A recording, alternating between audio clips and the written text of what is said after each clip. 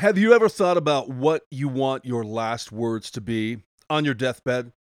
I have thought about it off and on at times. The only thing I've really come up with for sure is that I don't want my last words on my deathbed just before I die. And who knows, I might not be on a bed, but the point is, I don't want the last thing I say before I die to be something like, oh my God, no, okay, I think you know where I'm going, but yeah, that is where we're going today.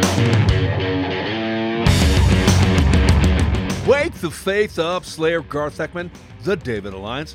How you doing? Hey, thanks for checking in. And again, to everyone who listens, who shares the podcast, who rates the podcast, thank you again and again. It means the world to me. I still can't believe all the people I hear from all around the world. How do you find out about it? I don't know. But again, thanks to everybody who does listen and who does share the podcast. I know some people don't listen every day, but even if it's just once in a while, kudos. Thank you. Hey, we're brought to you by MingleMateMary.com, podcast, YouTube, and website for the perfect marriage material and swag. If you're mingling, mating, dating, or marrying, check it out, MingleMateMary.com. Also, you can reach out to me at tdagiantslayer@gmail.com. Love hearing from my listeners. So, yeah. I said the other day, my son, my youngest, got engaged, and the house is abuzz, and a few of you have reached out saying congratulations, thanks. And again, many of you know the story. He was running from God for years, and now God just chased him down. And just on a side note, I came to church 2 days ago, getting ready Sunday morning early, and I just kind of went off into one of the rooms and was just praising God and worshiping, and which isn't my normal practice Sunday morning. I mean, I usually read and pray every week or every day, but on Sundays I usually come in and just start rolling. But the thought was this: God, if excuse me, if I die today, it's all good. Both my boys love Jesus. Both my boys love Jesus, and it's all good. But it got me thinking about what happens now that they're loving Jesus. What would be my last words to them if I died? Some of my favorite last words, and they tug at your heart, like Todd Beamer, who was a passenger on United Flight 93 on September 11th, 2001. You probably remember he said, "Are you guys ready? Let's roll." And that became famous, "Let's roll." I think of Da Vinci.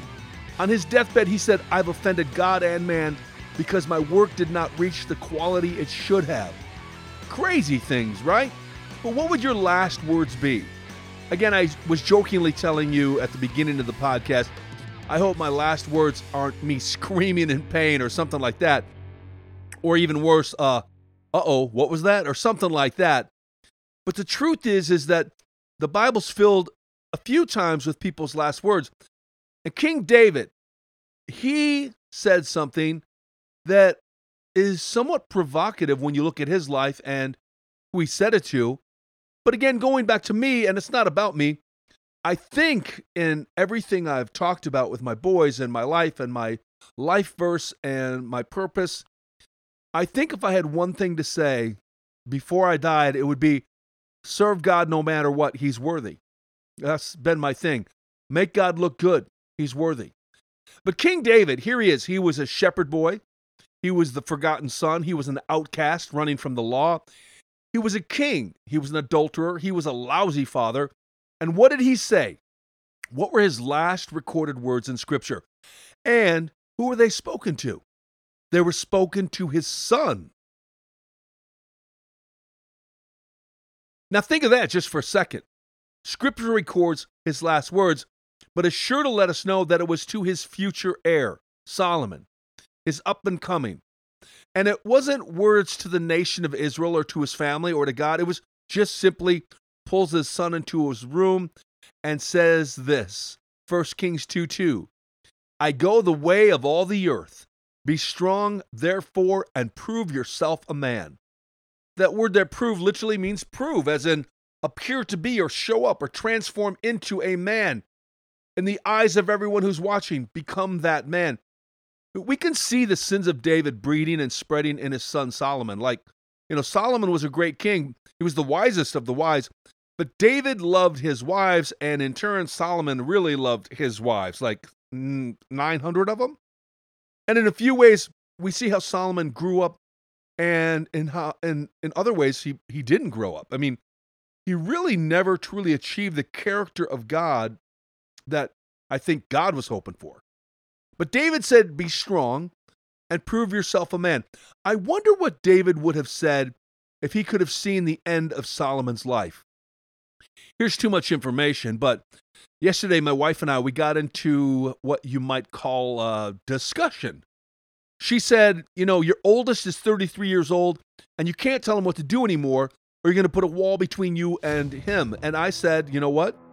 If I do it the wrong way, yes, I would put a wall between us. However, it is still and always will be on me, his father, to tell him how to live if he's not living for God. And I've told my boys numerous times growing up, look, if you don't want to live for God, that's fine, but don't be a phony. Don't tell people you're a Christian and then don't live like it. Just say, I'm not a Christian. And I'll pray you will become one, but I won't be torn up inside that you're a liar. I mean, I raised my boys, better than that. And I love that my youngest son, for the longest time, did just that. He said, you know what? I'm not a Christian. I respect that. And I prayed and prayed and prayed. And now, again, he's on fire for God. But you get my point. Grow up and show yourself to be a man, was David's words. And I would add, a man of God. One more question. What will it feel like at the end of your life to not show up and be a man? Look, I see a lot of men in our world who are the manly man. They kill things. They're tough. They sacrifice for their family. They build a business. They help others. But if you do not know God, if you do not live for God, if you do not win others to God, are you really a man of God? I love the old song by Todd Snyder called Talking Seattle Grunge, about a band that was so alternative that they wanted to stand out so much that they formed and then decided to never play a song, not even a note. And it pokes fun at being so different that masses can be fooled and fall in love with the gimmick and forget what being in a band is about. You should check it out. But the point being, the world is full of gimmicks when it comes to what a man is. I'm sure when we get to heaven, there will be men who were scrawny, ugly, uneducated, poor, maybe never had a wife or a woman, and they are the men of God that are on display because they realize what being a man is about. It's being like Jesus. So today, as if I'm about to die, I say unto you, be strong and be a man. And keep slaying giants.